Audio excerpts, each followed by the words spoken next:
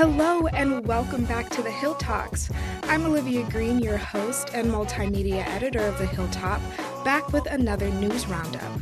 Today, it's all about entertainment, movies, sports, and an update on the student perspective about Howard's newest partnership with the Department of Defense. Let's get into it.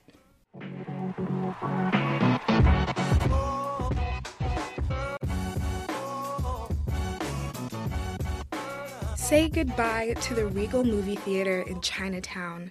I know it's a local favorite among Howard students located right by the Gallery Place metro station, but Elias Seabrooks reported for the Hilltop that Cineworld Group, the British parent company of Regal and the world's second largest movie chain, announced the closure of 39 theaters as an attempt to salvage as much of the company as it can after filing for bankruptcy last fall. Now, one of the 39 is that Regal Gallery Place, Stadium 14 in Chinatown. The reason? What Cineworld Group called subpar movie attendance for the last few years. With over 9,000 movie screens internationally, Cineworld hopes to save $22 million this year by letting go of these 39 theaters. None of the theaters' closures, however, are confirmed, according to Regal Customer Relations. To read more, including what some students and Regal employees have to say, check it out on thehilltoponline.com.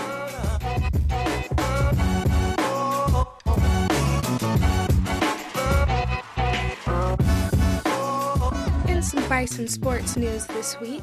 Congratulations to the Howard men's basketball team. They are currently 4-1 in conference play and first in the Mid-Eastern Athletic Conference heading into their matchup against Delaware State on February 11th.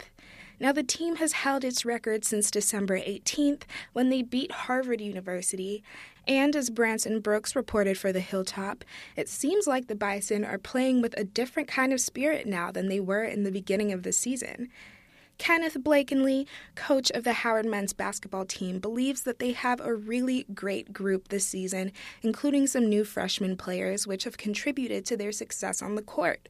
Read more about what the Bison have to say on thehilltoponline.com, and good luck for the rest of the season.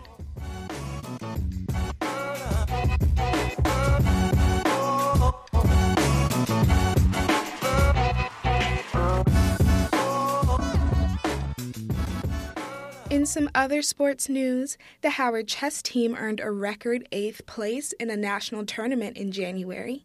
They competed in Seattle against 38 other teams at the Pan American Intercollegiate Team Chess Championship. Cameron Steptoe reported for the Hilltop that the Bison entered the tournament ranked in 43rd place, but ended tied for 7th place with Duke University's Team B. They beat Princeton University's Team B, Portland State University's Team B, University of Pennsylvania's Team B, Western Washington University's Team A, and the University of Texas Rio Grande Valley's Team F. Both Howard University's Team A and B averaged a total of 19.5 wins throughout the 6 rounds, a substantial improvement from last year's competition where the team won 0 games. So congratulations to you all, and to read more about the tournament, check it out online.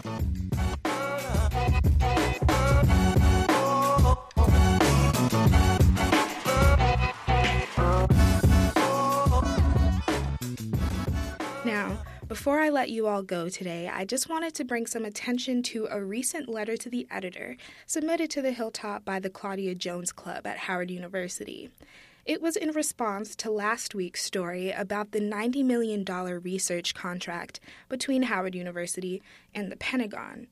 So if you haven't already read about it, the story will be linked below, but the Cliff Notes version, the Department of Defense awarded Howard a $90 million contract to establish the very first HBCU-led, university-affiliated research center. Now, the research will focus on weapons and tactical autonomy, and it has the potential to elevate Howard from a Research 2 to a Research 1 university. Now, this would be positive for the school's access to certain resources, but not everyone agrees with the partnership and what it could mean for Howard's relationship with the U.S. military-industrial complex.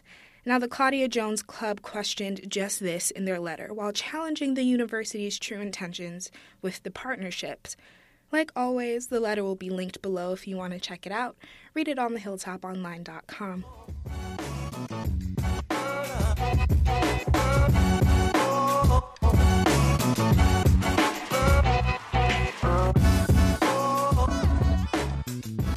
And that's all from me this week.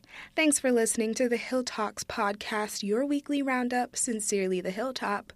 Make sure to check out the show notes for links to everything we talked about today.